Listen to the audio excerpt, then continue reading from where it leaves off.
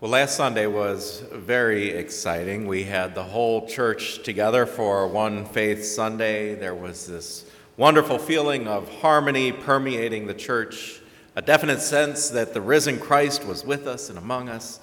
There was joy about the healing we have experienced over the last few months and excitement about where we are headed in the months to come. It was almost like Easter Sunday all over again, with a full sanctuary and the atmosphere all abuzz. We got perhaps a little taste of what it was like for the disciples when Jesus first presented himself alive to them and said to them, in the midst of their confusion and their fear, said to them, "Peace be with you."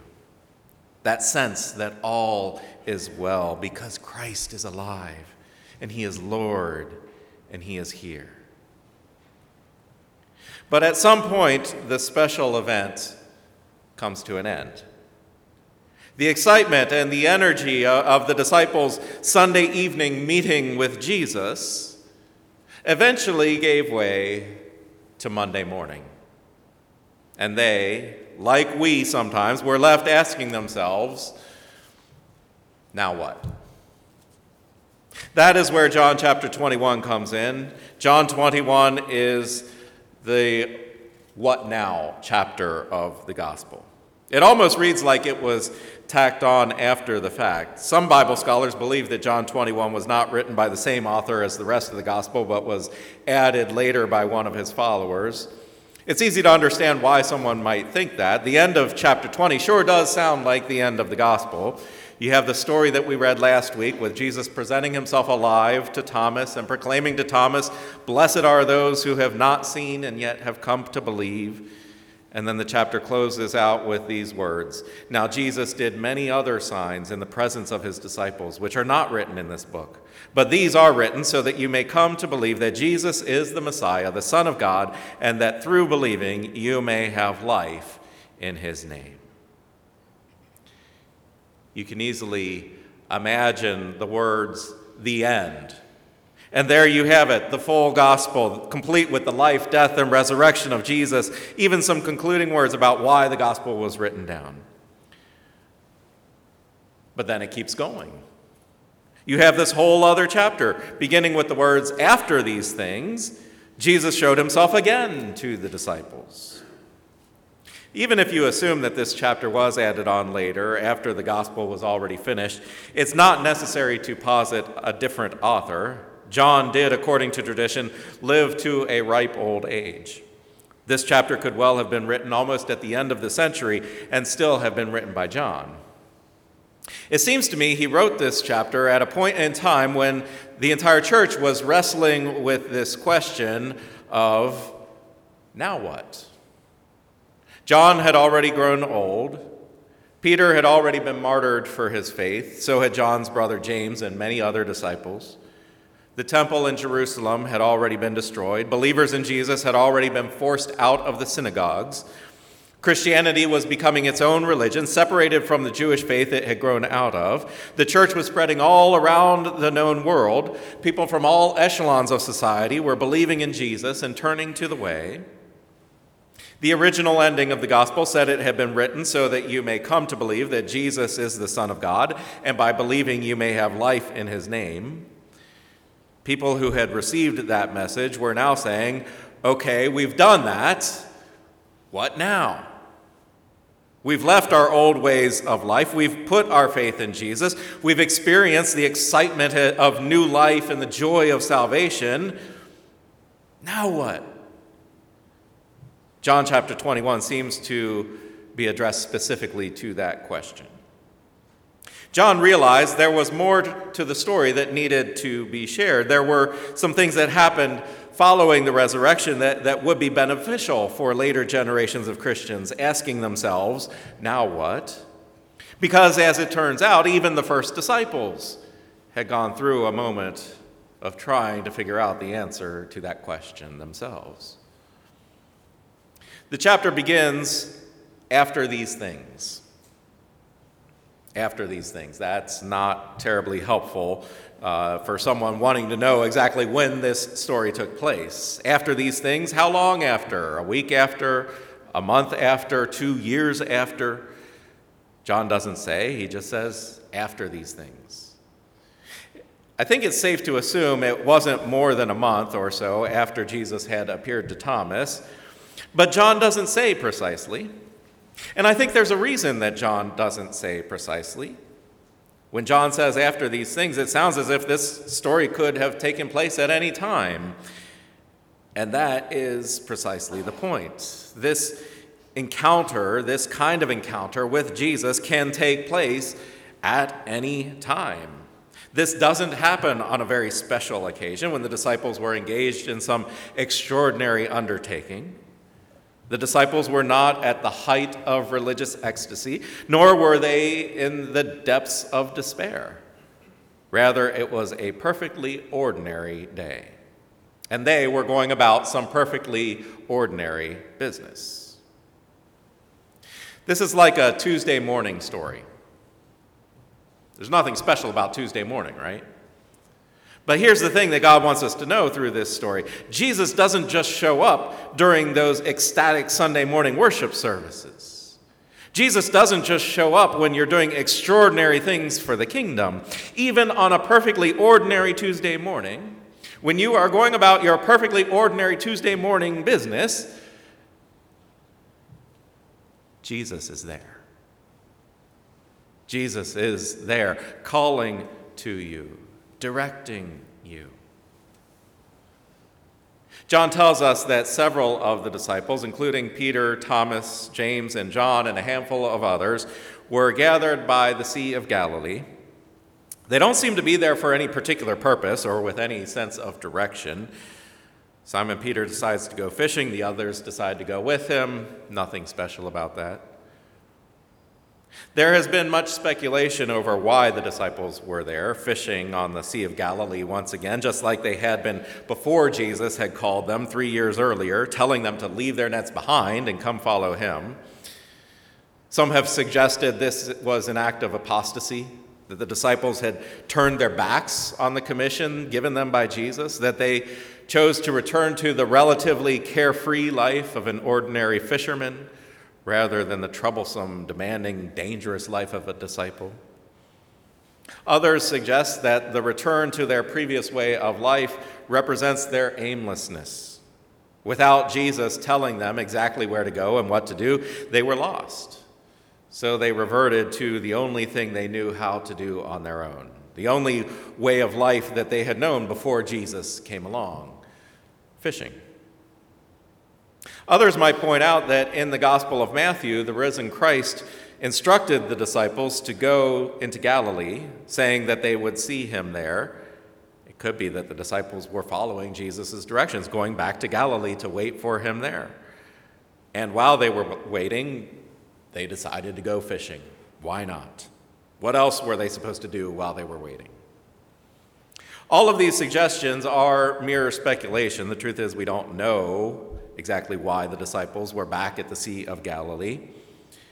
Perhaps it's not all that important to know why they were there. Neither the gospel writer John nor Jesus seem particularly concerned about that detail.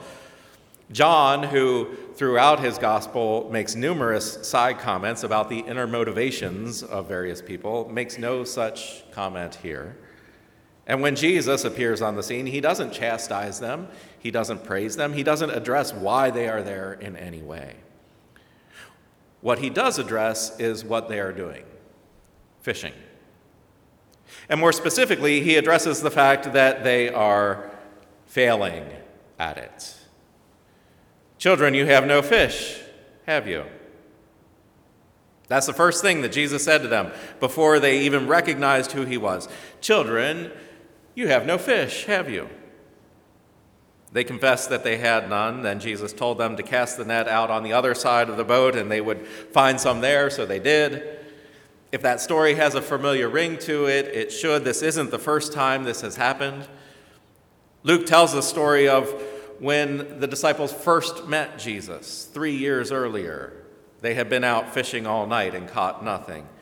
Jesus got into the boat with Peter, James, and John. He taught for a while, and then he told them to cast the nets out again. They said that they had been trying all night with no success, but they would follow his command. They did as he said.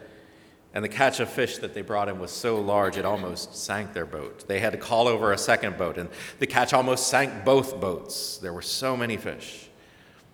That was when Jesus had told them, "From now on, I will make you fishers of people." Now, here they are 3 years later, back on the same lake, out fishing once again.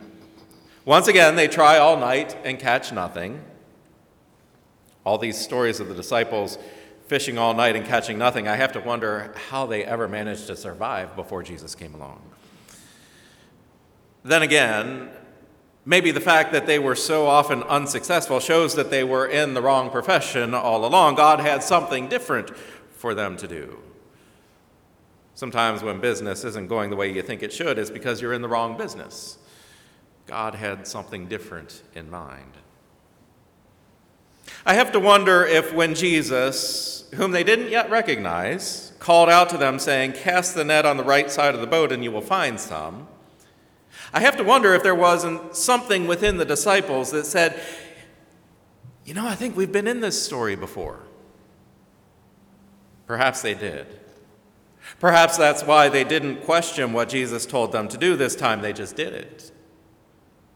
And I have to wonder if when they caught so many fish in the net that they weren't able to haul it in, they remembered the time that the catch was so large it almost sank 2 boats. Perhaps they did. Perhaps that's why they finally recognized it was the Lord standing there on the beach giving them their orders. And I have to wonder if when they realized it was the Lord standing there on the beach giving them their orders, if they remembered him saying those 3 years ago, "I will make you fishers of people." I wonder if the thought finally clicked in their minds at that point. Oh, that's right. We had a job to do, didn't we? We've been sitting around here asking ourselves, now what? Wondering what comes next. And he already told us what comes next. He told us to go be fishers of people, to go out into the world casting the lifeline of the Holy Spirit and hauling people into God's kingdom. The next part of the story is filled with symbolism, the fish representing the people and the nations that the disciples are commissioned to bring in. There's a word that John uses twice in this passage. The word in Greek is helko. It gets translated as haul. The catch of fish was too large for them to haul it in, and then later Peter hauls the net full of fish from the boat. There are 2 other times in the Gospel of John that John uses that same word, helko, both times on the lips of Jesus, both times referring to people being drawn to Jesus.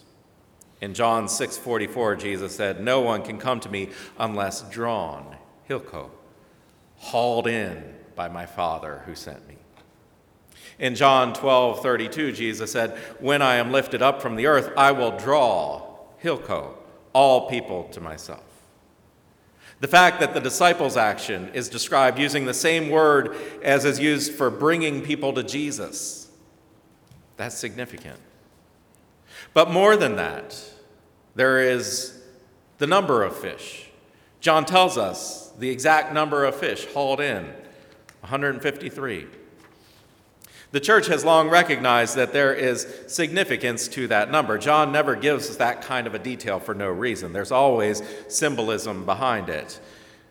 The early church father Jerome in the 2nd century noted that at the time that this story took place, in the zoological catalog of that day, there were exactly 153 different kinds of fish. 153 varieties of fish known in the world at that time. The disciples, following Jesus' command, haul in 153 fish. "I will make you fishers of men. Go into all the world. Make disciples of every nation." It all comes together, doesn't it?